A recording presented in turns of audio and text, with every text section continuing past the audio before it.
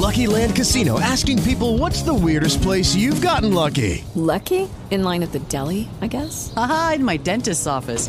More than once, actually. Do I have to say? Yes, you do. In the car before my kids' PTA meeting. Really? Yes. Excuse me, what's the weirdest place you've gotten lucky? I never win and tell. Well, there you have it. You can get lucky anywhere, playing at LuckyLandSlots.com. Play for free right now. Are you feeling lucky? No purchase necessary. Void where prohibited by law. 18 plus. Terms and conditions apply. See website for details. Can your fixed income stand the test of time? Markets change, but the role of fixed income shouldn't. That's why for more than 40 years, MFS has stayed true to our traditional approach. We call it Essential Fixed Income. Find out more at mfs.com/fixed income.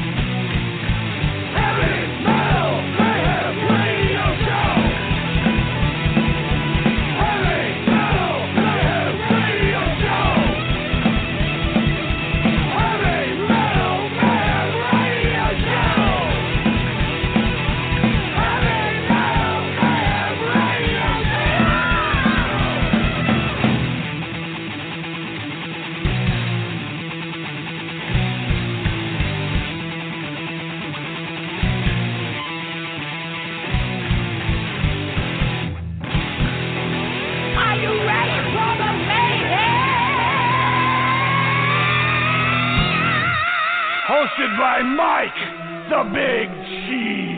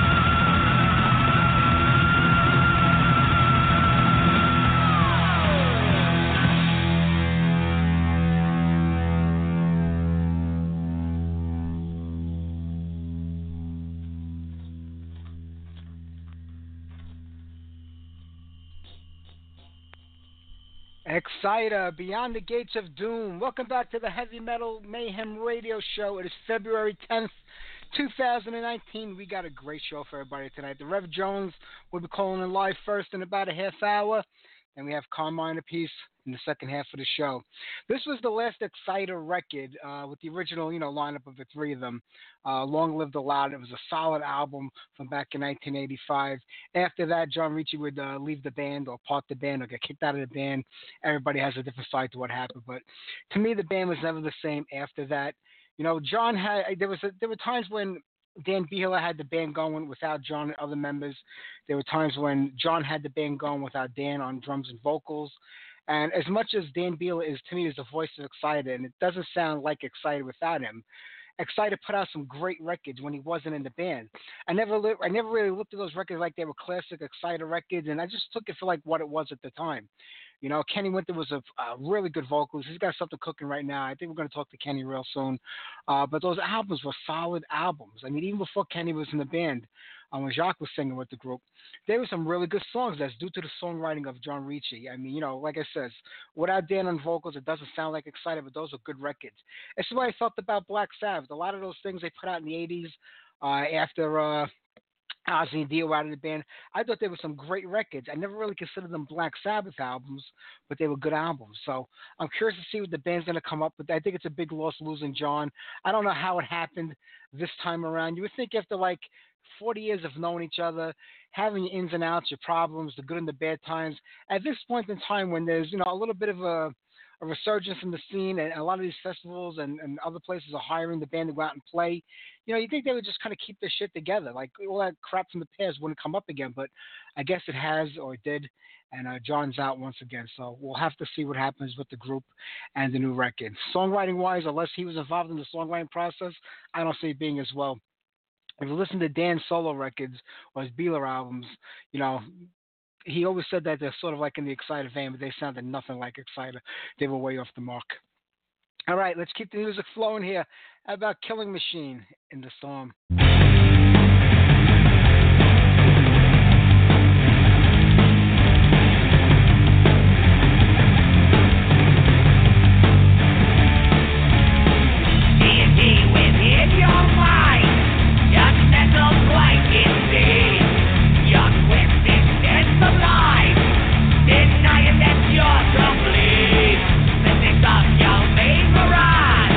Falseness within yourself.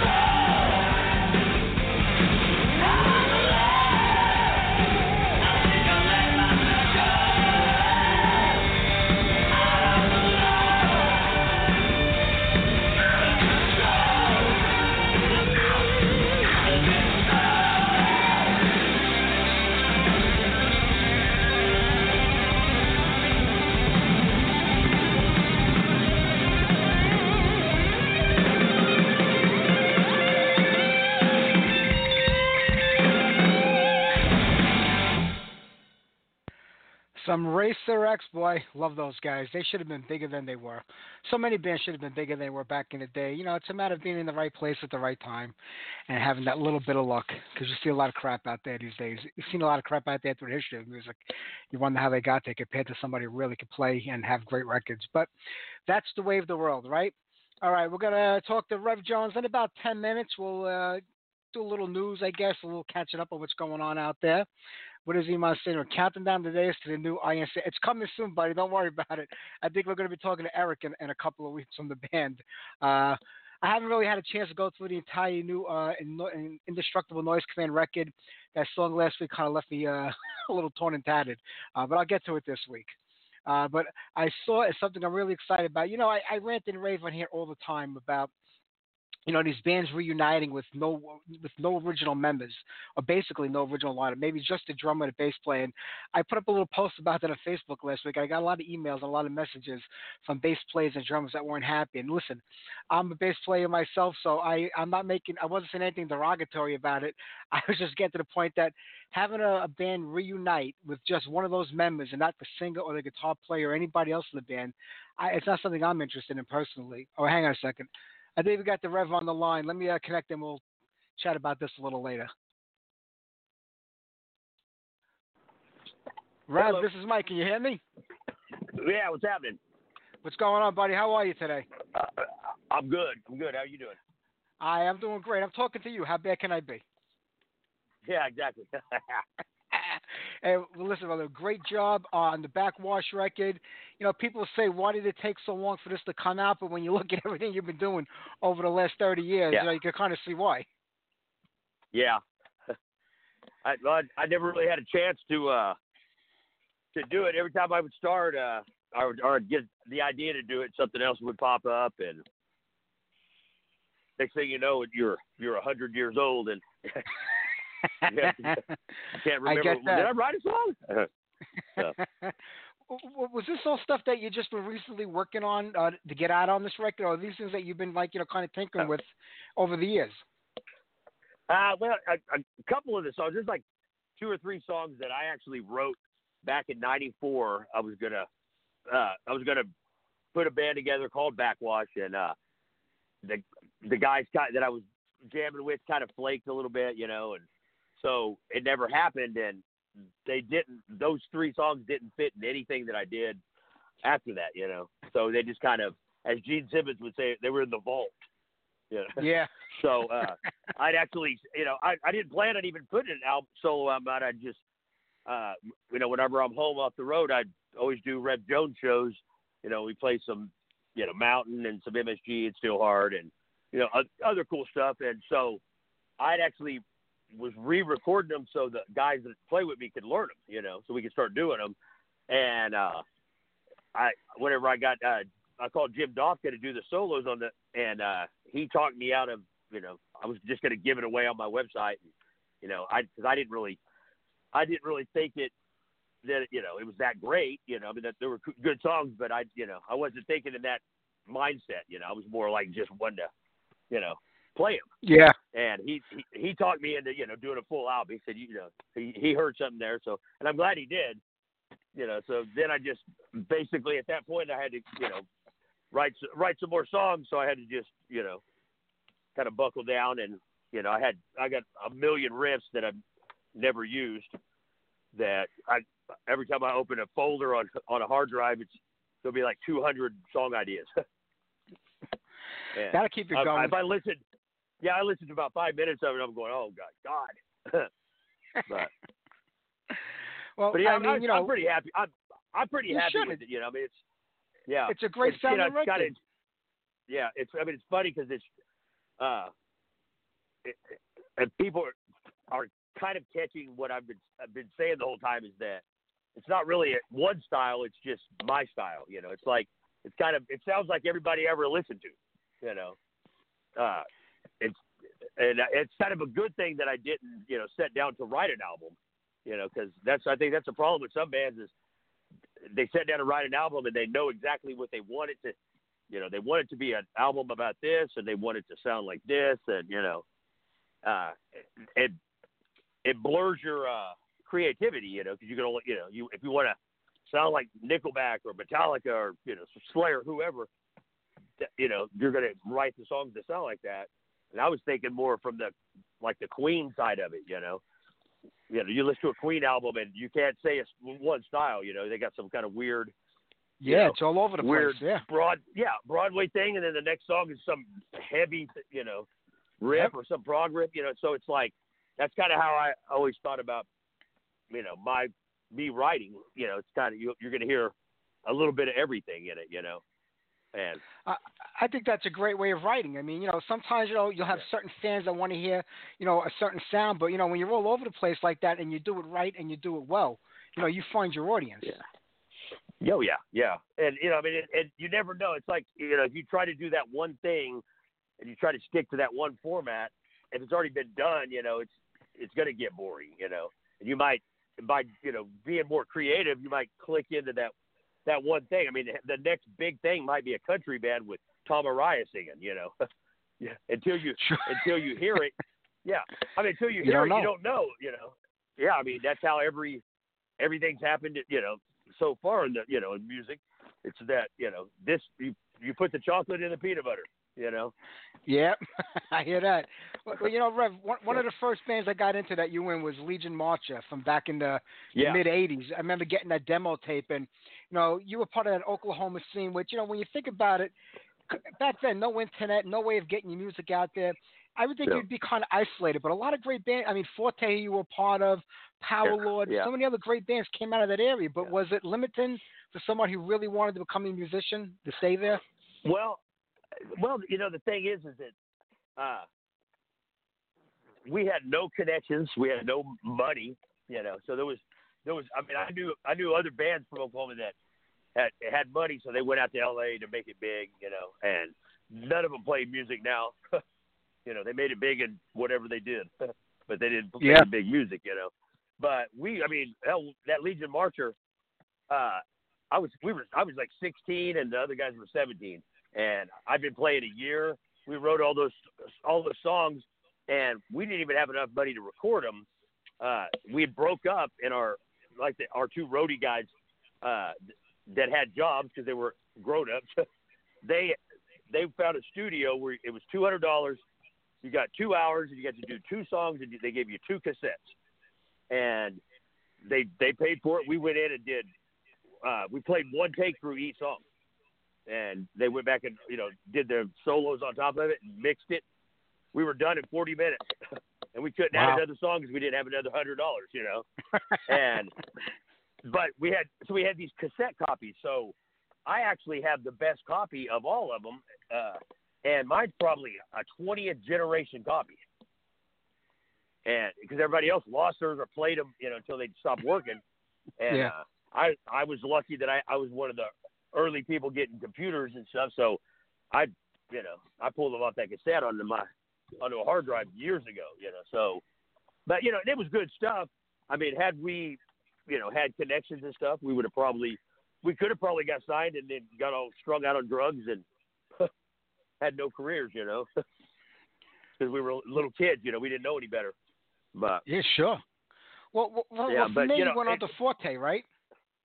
Yeah, they were actually around the same time, and it was kind of like we took all the best guys from all the bands and made, like 2 or 3 other, like big bands around here. And I was at Forte from probably 89 to, I think I quit in 95. And, it was the same deal. We were so big around here, we couldn't get record deal or anything, but we were selling 5,000 demos and, pulling 800-900 people to local shows. But it was speed metal, so nobody cared, Yeah. And I remember this guy that worked for Capitol at the time. He wanted to sign us, and a friend of ours was his assistant. He was the A&R guy there, and Capitol released this Rigor Mortis album, and which I was friends with Rigor Mortis, and I couldn't believe they got signed to Capitol because they were. It was Mike Scotchia from Ministry, so all the songs were just like super, super thrash, Yeah. And the story was that they did half of the record, then they went and did cocaine, and then they did the other half. at a different studio, and one side was digital, one side was analog, and it bombed. It sounded awful, and then it bombed, because it was thrash. I mean, it's 1989. Who's gonna listen to that kind of thrash on that big of a mainstream thing? So the guy in Capitol, the president or whatever, said no more heavy metal. So nobody could sign any metal bands, or they'd get fired. And the only reason the guy wanted to sign us, the only reason that he didn't get fired right away, because he signed Megadeth and they were successful. Yeah. Well, that'll do it. But it's it's just kind of funny that after that point I never even thought about getting signed, and we just played.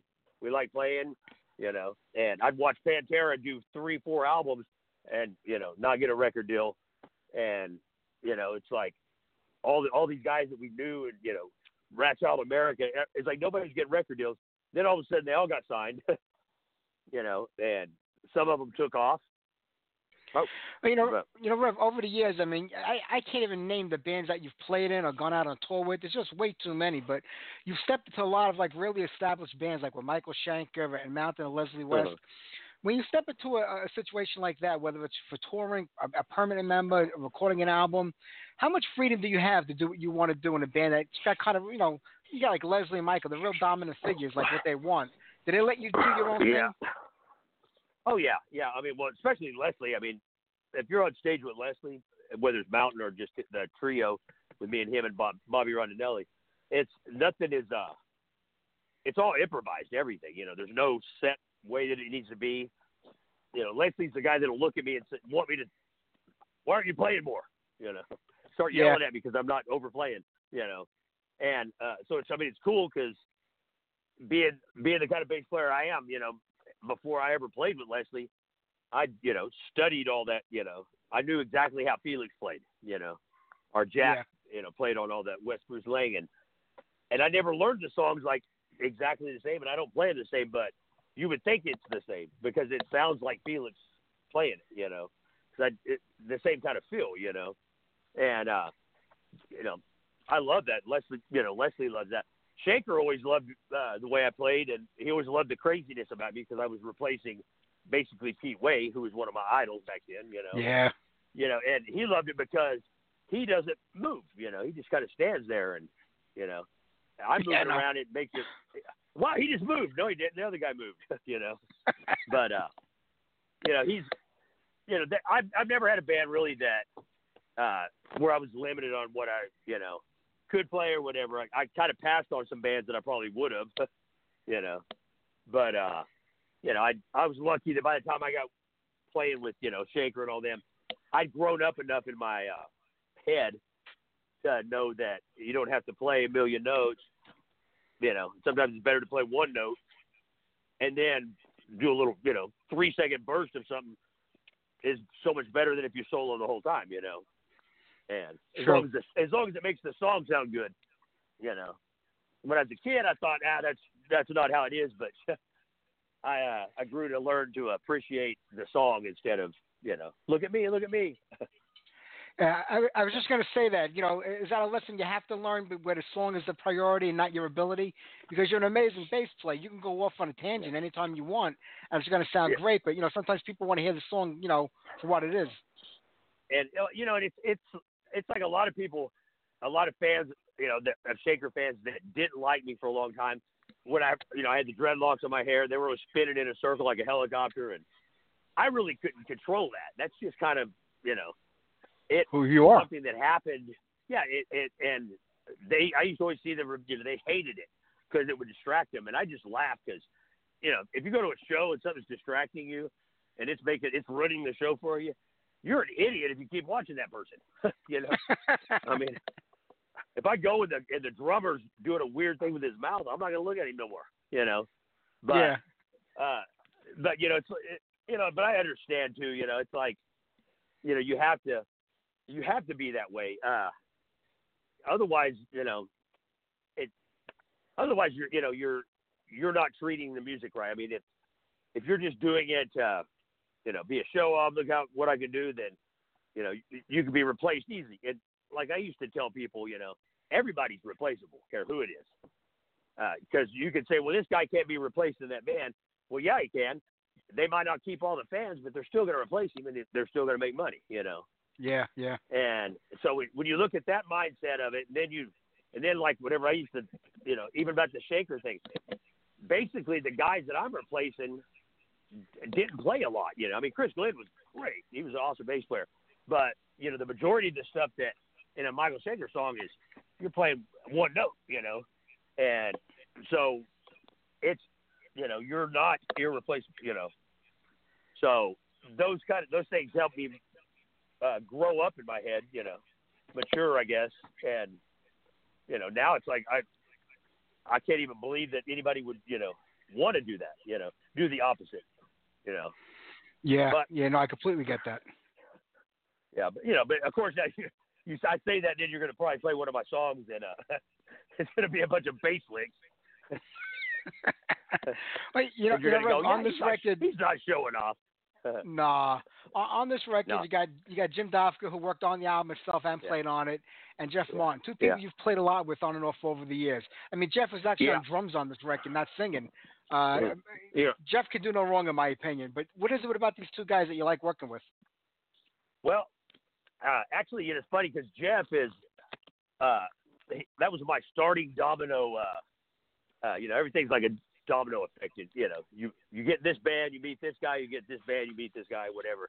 And that's how I hooked up with Michael Shaker, was through Jeff. I joined a band called Black Symphony, and Jeff was the drummer. And then he left, and he went and played for UFO the last tour that Shaker did. And so then that rolled over into an MSG album that he played on, and Michael told him to pick the bass player, And so he picked me. I still had to, come and jam with him and prove myself. But so it's always been that. There's always been a thing there. So when he did his solo album, he had me play on it.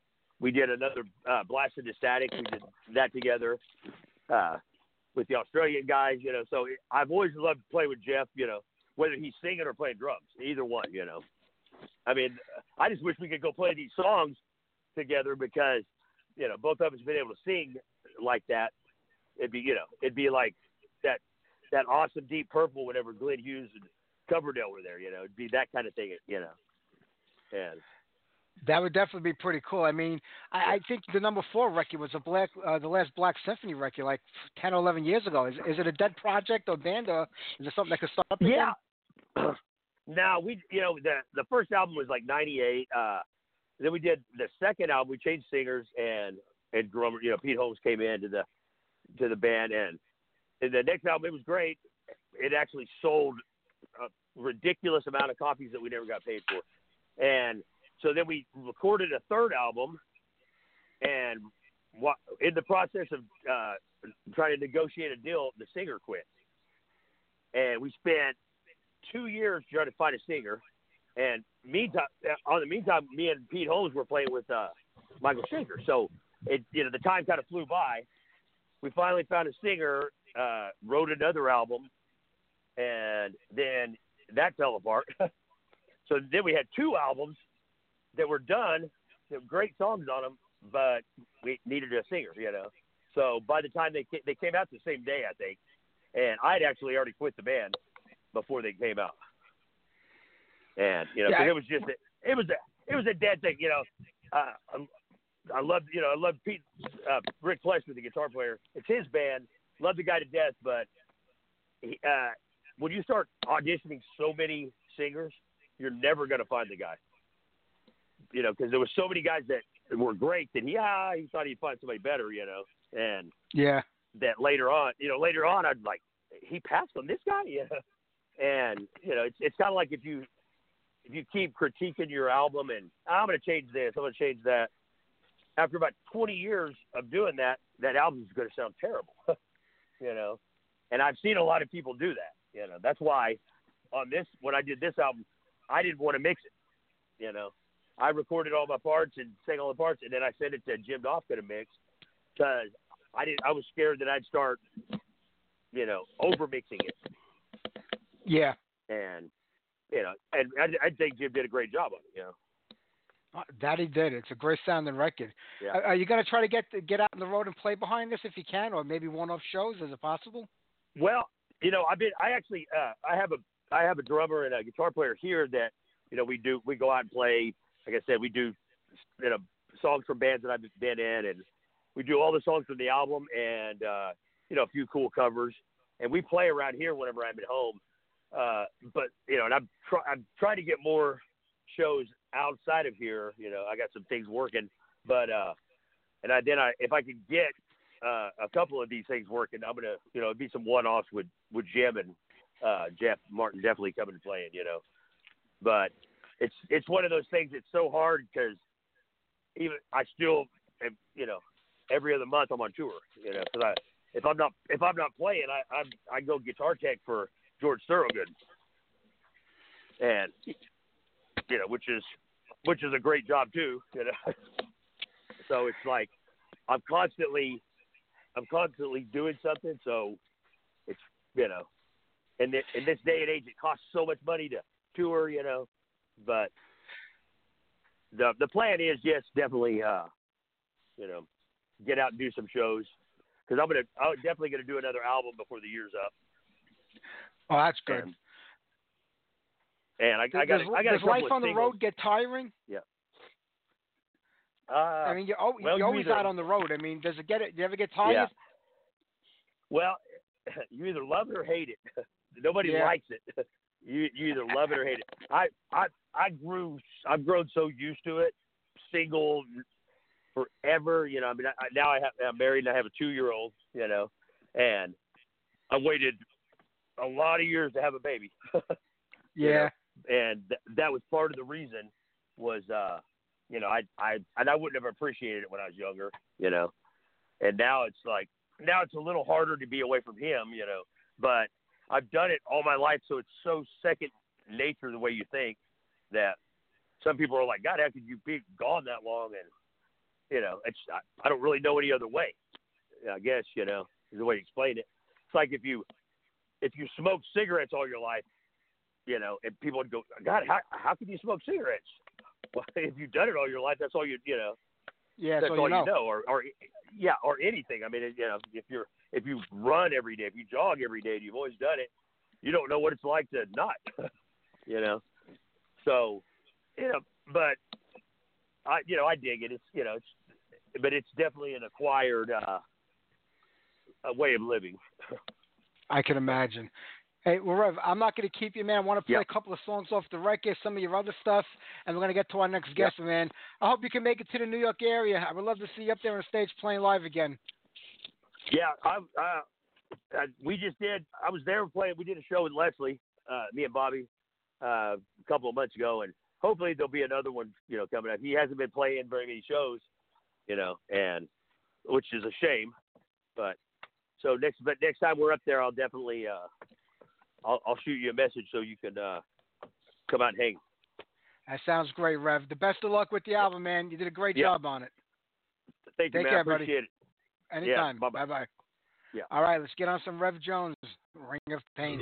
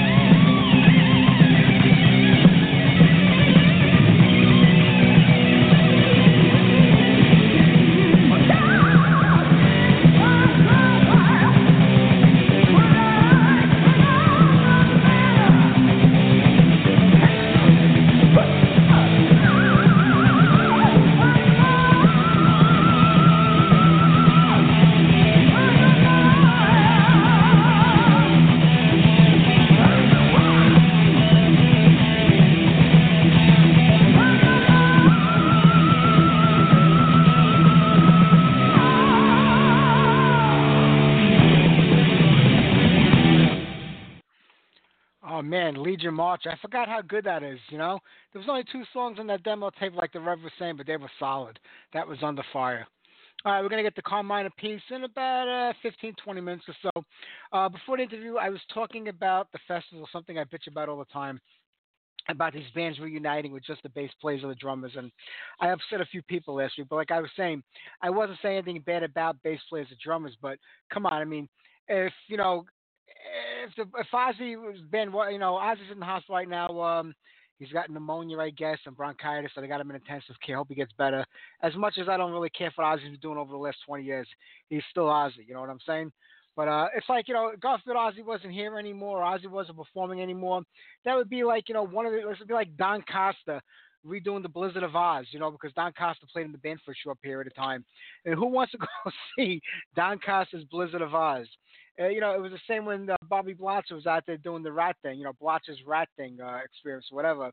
I mean, people were going only because he was playing at a lot of festivals and a lot of shows where, you know, he wasn't just the only draw. When he was just a draw, hardly anybody was there. Nobody wants to see that. They want to see Stephen Pearcy or Warren DeMartini or, you know, those guys on there.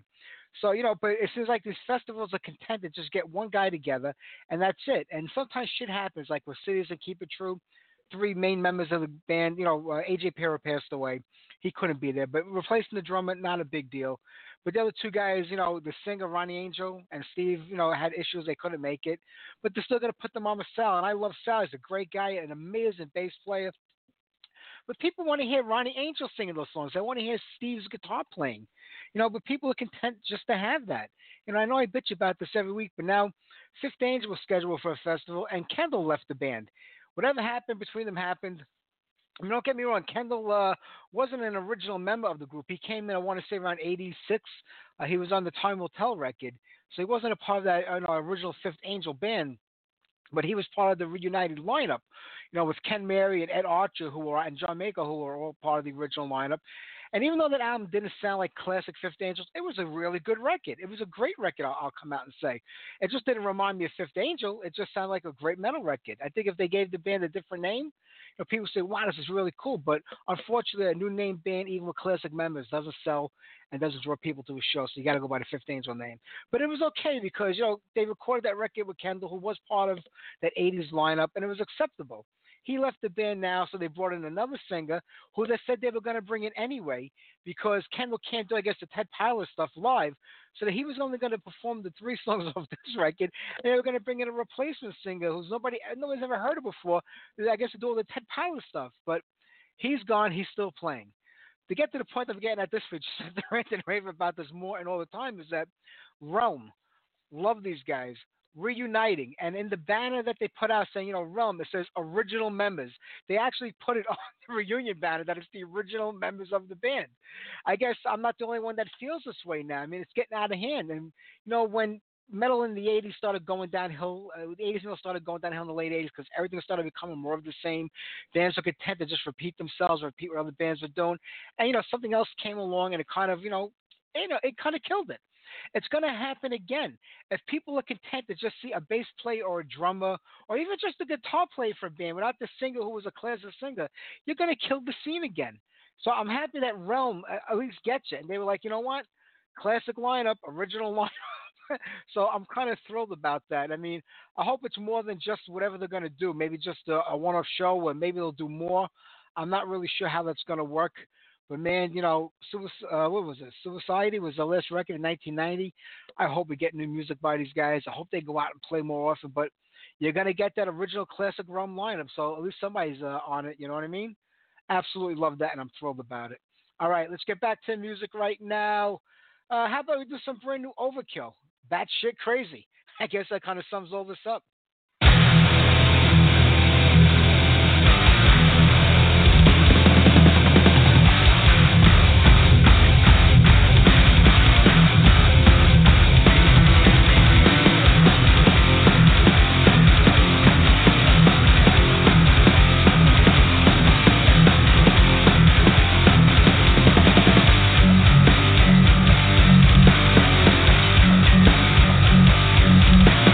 Everybody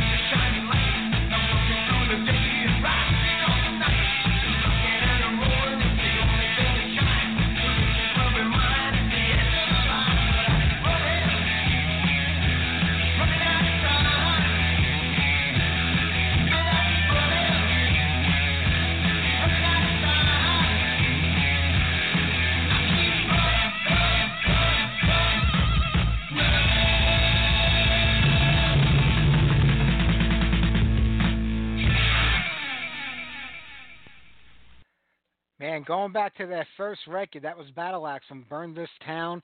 The albums were re-released a couple of years ago. They did a nice job remastering them and putting it out. It was a pretty cool package. I believe it was that and the Power from the Universe record. They came out together at the same time. No new music by the band since 2014. I know some of the members have had some medical issues. You know, it kind of happens as we get older. But hopefully they'll get back out there and put out some new music. It'll be pretty cool to hear that. All right, how about we, you know what? Let's see what we'll do here. What time is it? It's about 10 after 7 here in New York, so we have just enough time to get on a King Cobra song. Then we'll talk to Carmine Appice, do some of his music from his Guitar Zeus album, which was re-released, and then we should be able to wrap up the show right after that. Well, on the positive side, there's a good note. Jeff Tate says that he only has 1, maybe 2 records left in him, and he's done. So this torture should end within the next couple of years.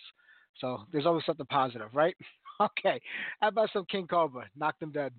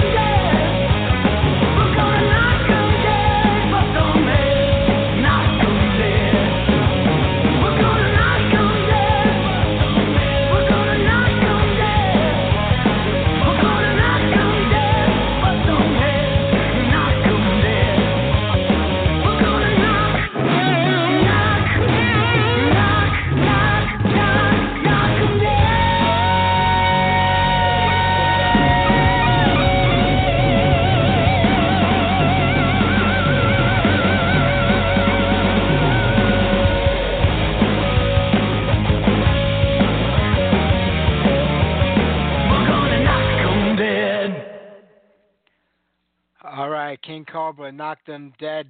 That's for Paul Shortino on vocals, not Mark Free or Marcy Free today. That's the later version of King Cobra. All right, let's hear what Carmine had to say. Hang on. Hi, this is Mike. How are you? Mike, how you doing, bro? I'm doing good, buddy. How are you today? I'm good. A little coughing, but other than that, I'm okay. All right. Yeah, well, if you're in New York, where are you? I'm in these days Staten Island, originally Brooklyn. Oh, okay, yeah, but I'm in L.A. right now. Good for you. You're better off over there. I missed all that horrible weather you've had. I've been here since January 9th, you know. I missed all that crazy weather. That's okay. Stay warm. Stay out there. You're better off. Come back in the spring. Well, I'm coming back Friday, unfortunately. All right. I had cataract surgery in my eyes, you know, and I did the NAMM show, and you know, that's done. And I'm also getting my house ready to sell because me and Leslie are going to move to Florida. Ah, nice. It'll be warm year round for you. Yeah, we're going to still keep the place at Manhattan, but you know, come back and forth. But we have mostly Florida. At least 6 months on the summer and the winter months, you know. Yeah, I hear you. I don't blame you one bit. Hey, but listen, I'm happy that I'm talking to you again today. And besides that, these two great albums that I remember picking up in like the mid-'90s, they kind of went under the radar. They're getting re-released now, and people are going to hear it for the first time. Yeah, and well, it's a thing where I never really released it in America, right? It did really well in Europe and all over the world, Japan. You know, probably the two records sold 150,000 units back in the day, you know, worldwide. And then, you know, I never really got it released here. I released it here in 2005 with a label that as soon as they released it, they went out of business. You know? Yeah. So all they did was put it up on YouTube, but nobody knew it was up there, you know. And then and then I tried again in 2011 with another label. And they didn't do any promotion. I always wanted to get it promoted like I'm doing now with Muncie and a PR person, and I got another radio guy and a social media guy, you know. And so now we're promoting it, finally giving it a shot. And I found a new track that was never released, and there's a few other ones that were never released here, especially, you know. And I bounced a new track to Pro Tools. And then I listened to it, and it had everything on it except the guest guitar player, you know. So I asked Bumblefoot if he would do it, and he said, yeah. And I sent it to him, and he did his part. And it came out great. But then I needed some more heavy guitars. So my mixer named Stevie D, he's a great guitar player. We used him, me and Vinny used him with some of our Drum War shows, you know. Yeah. I asked him, I said, well, can you please put some heavier guitars on the riff just to make it a little heavier, and I need some fills at the end. So to kind of keep Bumblefoot and him separated, I put him on the right and the left of the mix. So the fills you hear on the end, on the right and the left is Stevie D, and then Bumblefoot starts the solo again in the middle. You know? Nice. But it came out great. And then I gave him the other songs to listen to try and mix it the same way, you know. So he got a pretty good mix on the new song to match the old song, you know. So I'm real happy with the way it all came out. Yeah, that's some other space you're talking about. They all the songs sound great, and I think about the amount of guitar plays that you put together for this project back in the day, and this is kind of before it is now, like where you send people files and emails and it goes back and forth. How was a lot of this stuff recorded back then? Well, a lot of the stuff was recorded in L.A. in the studio, like Slash, Neil Sean, Elliot Easton, who else? Jennifer Batten. There's a bunch of them that were in the actual studio that we recorded the tracks in. But then I had to take the tapes to some people. Like I had to send a tape to Ryan May in England. I had to make a safety copy of the 24-track and send him the whole 24-track, you know, of the safety copy. And he did his parts on the 24-track. And then we took that and we bounced it to the master tape when he sent it back, you know. And I went down to Florida to get Ingve. I went to Texas to get the King's X guys. I went to Michigan to get Nugent. And Nugent was funny. He's playing the guitar. He's got the guitar on. He's got a holster and with a gun, a handgun in the back of his belt. I got some videos somewhere of this stuff. I'm going to try and locate it, because it was hilarious, to see that, And so some of it was thrown away. I remember Paul Gilbert did it on ADATs. He did it on ADATs, and a couple of the Japanese guys that are on it. I did a version called Guitars Japan, and it was funny when I did it because the guy who now plays bass with Yes was the engineer. I forgot his name, Billy something, and he looked at me. I had like 3 piles of 24 tracks, and he said, "Well, look, you're going to go to Japan and do this. Do you want to take that, or do you want to take this?" And he held an ADAT in his hand, and he stuck it in his pocket with all the tracks on it. I said, "I think I'll take the ADAT." Otherwise, because things are heavy. Okay, hold on. My son's taking it.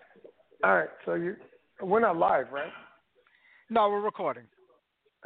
All right, so what time will you be back? Yeah, I'm also moving my house here. I'm selling it, and I got just a garage full of boxes to put in a locker until I buy something in Florida. Yeah, keeps you busy. Doing all that today. Yeah.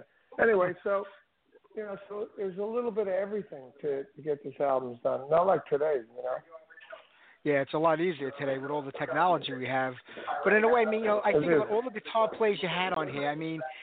Was there anything that when you got there, they were such a headache you didn't want to deal with them, or did everything kind of go smooth? No, it was really was smooth. It was really smooth. The good thing about it was the way I planned it. When I did this thing, when I had the idea, I ran into Brian May somewhere, and when I ran into him, I said, "Hey, I'm planning to do this like guitar album. Would you be interested in, playing on it with me, And that was the real embryo stages, you know what I mean? It was like I didn't know Tony Franklin was going to be on it yet. This was just like when I had the concept. The concept came from when I was with Bob Daisley and Joe Turner and Jeff Watson. We had Mother's Army out. And we were looking for a name. We were calling it Zeus. And Jeff Watson had just come out of Night Ranger, got a solo deal. I said, "Man, you guys are lucky. The drummers are so hard to get solo deals. Maybe I should do a guitar album. I'll call it Guitar Gods or Guitar Zeus." And I was just kidding around. Yeah. When I actually went to bed that night, I started thinking about it. I said, "Well, that's a good idea," So then I tried to figure out how to do it.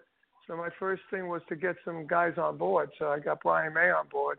I ran into Ted Nugent somewhere. He said he would do it, and I talked to the guys in King's X because at the time in the mid-'90s, they were hot. Everybody loved King's X, and all the musicians loved them. So I said, I knew they were Cactus fans, and I met them on the Blue Murder tour. We became friends. So they, I asked Doug and Ty if they would play on it and sing on it, and they both agreed. So I figured, well, once I get these guys on it, then hopefully other people will hear about it, and it'll be easy to get. And that's what happened. So I told everybody that Brian's going on it. Ted, I already got. Then when Ingve heard that Brian and Ted and the guys from King's X are on there, he was working with Kelly Keeling on the track, my singer. He said he wanted to do it.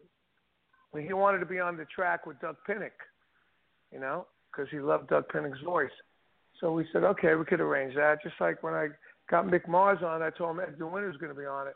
He said, I want to be on the track with Edgar Winter. So it was really kind of crazy combinations, So that's how it happened. And it was all a domino effect, Yeah, because I was going to ask you, why would a drummer want to focus on guitar players, especially you being the drummer, such a famous drummer? Now I get why, because I guess you felt at the time it might not have been interested in like a strictly drum record like you could do now with Drum Wars and with your brother and stuff.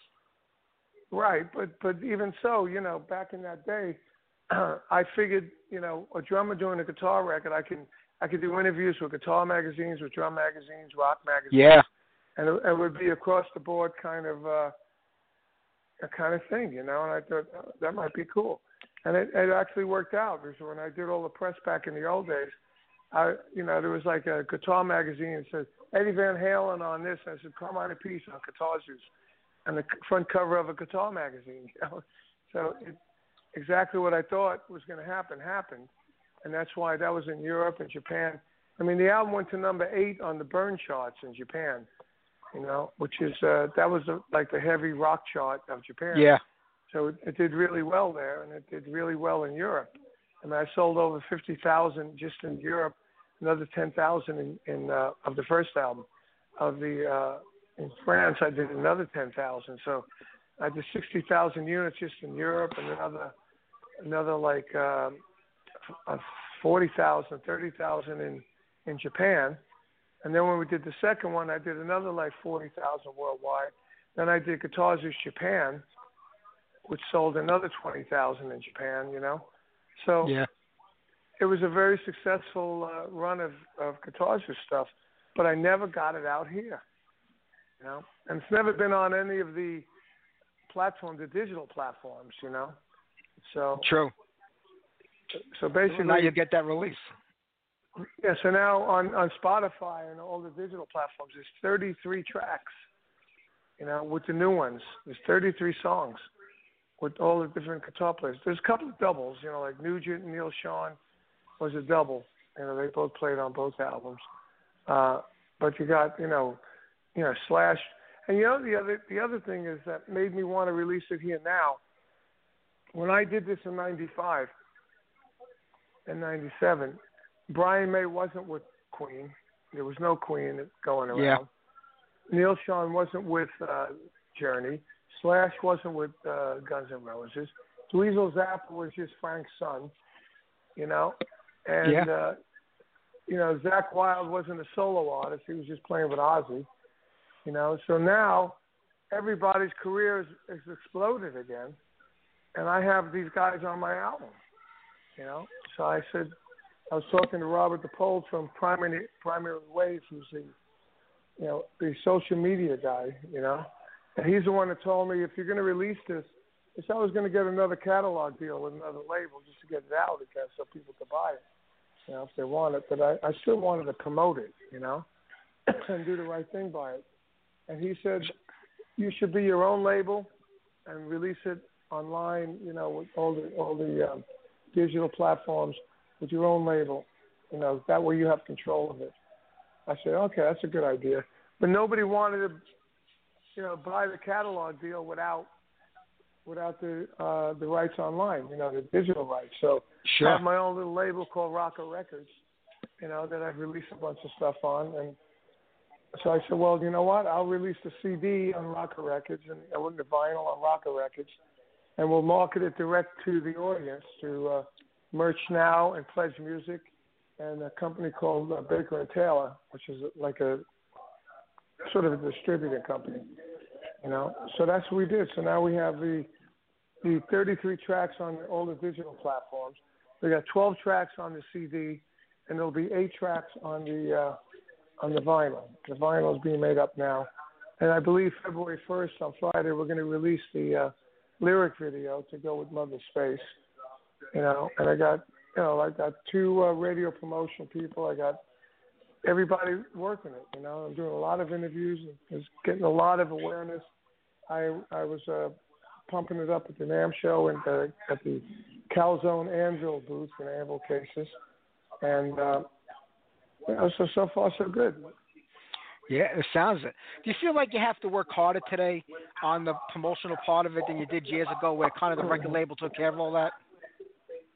Well, you definitely have to work harder because in the old days, like my first solo album, it came out in 1982. I had 100 stations playing my record. I sold 110,000 copies in America. I just barely made the top 100. And that was 110,000 units.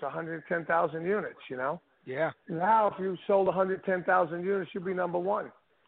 It's true. But, you know, you had radio. People turn on the radio, they hear the song on the radio. Now they have to, you know, they're using the Spotify as radio, a lot of people. Even, a lot of the older crowd don't use it, you know. But the crowd like, 50 and under, they're all on Spotify and Pandora. I mean, I don't even belong to Spotify. Yeah, same here. Because of the fact that the artist payment to Spotify when they pay the artist is so cheap. I mean, I hear that I think it's when you sell 1 million downloads on Spotify, it's worth $4,000. I mean, that's crazy. Yeah, it's that's insane. Crazy. That's crazy. But it's good if you got a big song like what's that guy, Kanye West. We almost had a Vanilla Fudge sample on one of his records.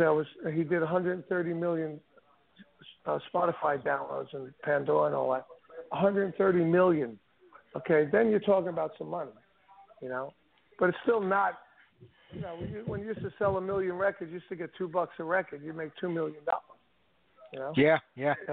But now, so the record labels are looking at Spotify as the radio. The only difference is anybody can program what they want to hear, and the secret to Spotify is trying to get on the playlist that Spotify put out, which we're trying to do, and once you get on the playlist, that's why Greta Van Fleet made it so big and so quick, because Spotify put them on all their main rock lists, like in the top 5 or the top 10. So then somebody orders, I want to hear a rock list, they will get that, and Greta Van Fleet will be on it, The goal is to try to get on those playlists. World. Yeah, it is. The goal is to try and get on the playlist, and it's a whole different ballgame now. But at least now we're trying, we're promoting it so people can go on Spotify and download it and listen to it, and go on my website, CarmineAppice.com. They can buy copies of it, which I'll autograph, and Baker and Taylor are going to put it in some mom and pop stores and some stores that still do CDs and vinyl. And we got I got some people like you. Like today, I have about 10 radio stations I'm doing. Next week, I'm doing one of those premier satellite radio tours. Where you go in and talk to 15. I'm doing the USA Network. I'm doing this and that. So, we're still lining up a lot of interviews, and it's a long process today. It's not like it used to be before. You release the record. If it ain't happening in a month, you're done. Now it's a long process. It's just you keep building on it, keep releasing press releases and stuff on on the social media and all that stuff. But so far, so good. Yeah, it's a whole different world today. And Carmine, I'm not going to keep you because I know you got a whole bunch of these things to do today. I'll give you a little break in between this one and the next one. The album sounds great, man. It sounded great in the 90s. It sounds even better now. And I know people are going to hook onto this one here in the U.S. Yeah, I think so too. And we did remaster it all too. So it has a little bit of a different sound, a little more, modern technology mastering it and all that. Sounds great. It's all record, good. Man. Oh, good. You got it, buddy. All you right. take care out there. Okay, Good luck with the move. I'll see you. Talk to you soon. Thank you. Bye-bye. Bye-bye.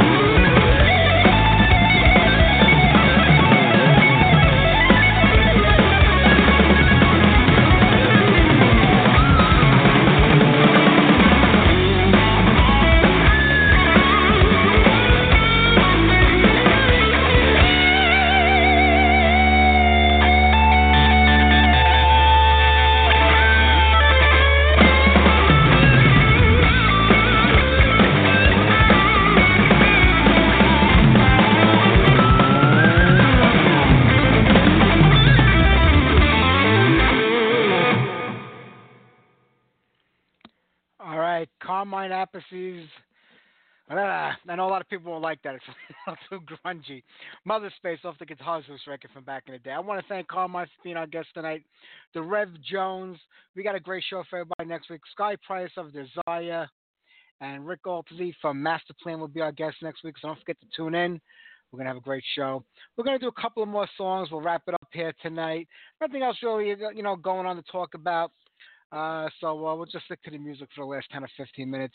Let's do a little New York metal right now. Here's Mean Streak with Searching Forever.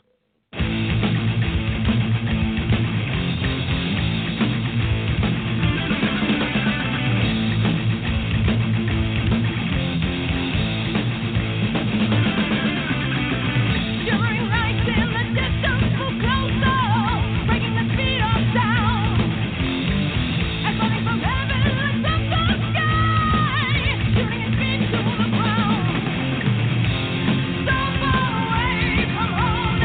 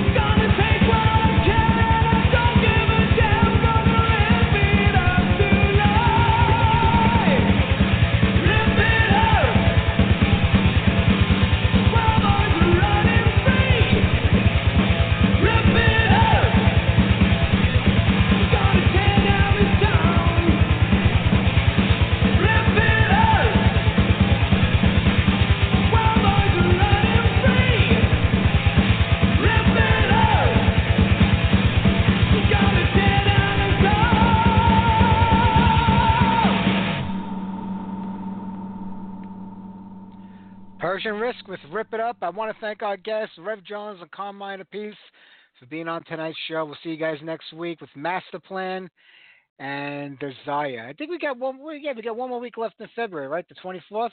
I believe Tony Harnell is on the show. He's got a Starbreaker project going on right now. We'll talk to him about that in TNT. And I believe Chris Caffery is on the show. So a great way to close out the month of February. Right now, we're going to close out tonight's show with a little Sabotage by the Grace of the Witch.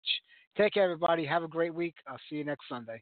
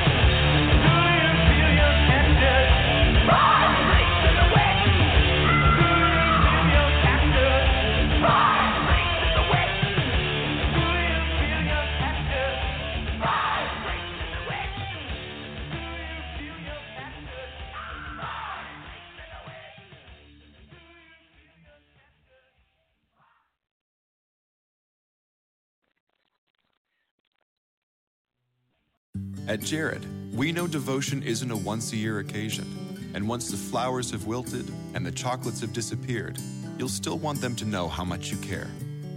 Dare to give a gift that lasts this Valentine's Day with our incredible selection of jewelry. From delicate rose gold to bold black diamonds, Jared has hundreds of pieces under $299 and exclusive collections you won't find anywhere else. Shop online or find a store near you at jared.com and dare to be devoted. At Jared, we know devotion isn't a once-a-year occasion, and once the flowers have wilted and the chocolates have disappeared, you'll still want them to know how much you care. Dare to give a gift that lasts this Valentine's Day with our incredible selection of jewelry. From delicate rose gold to bold black diamonds, Jared has hundreds of pieces under $299 and exclusive collections you won't find anywhere else. Shop online or find a store near you at jared.com and dare to be devoted. It is Ryan here, and I have a question for you. What do you do when you win? Like, are you a fist pumper? A woohooer, a hand clapper, a high fiver. I kind of like the high five, but if you want to hone in on those winning moves, check out Chumba Casino. At ChumbaCasino.com, choose from hundreds of social casino style games for your chance to redeem serious cash prizes. There are new game releases weekly, plus free daily bonuses. So don't wait. Start having the most fun ever at ChumbaCasino.com. No purchase necessary. VGW Group. Void where prohibited by law. See terms and conditions. 18+.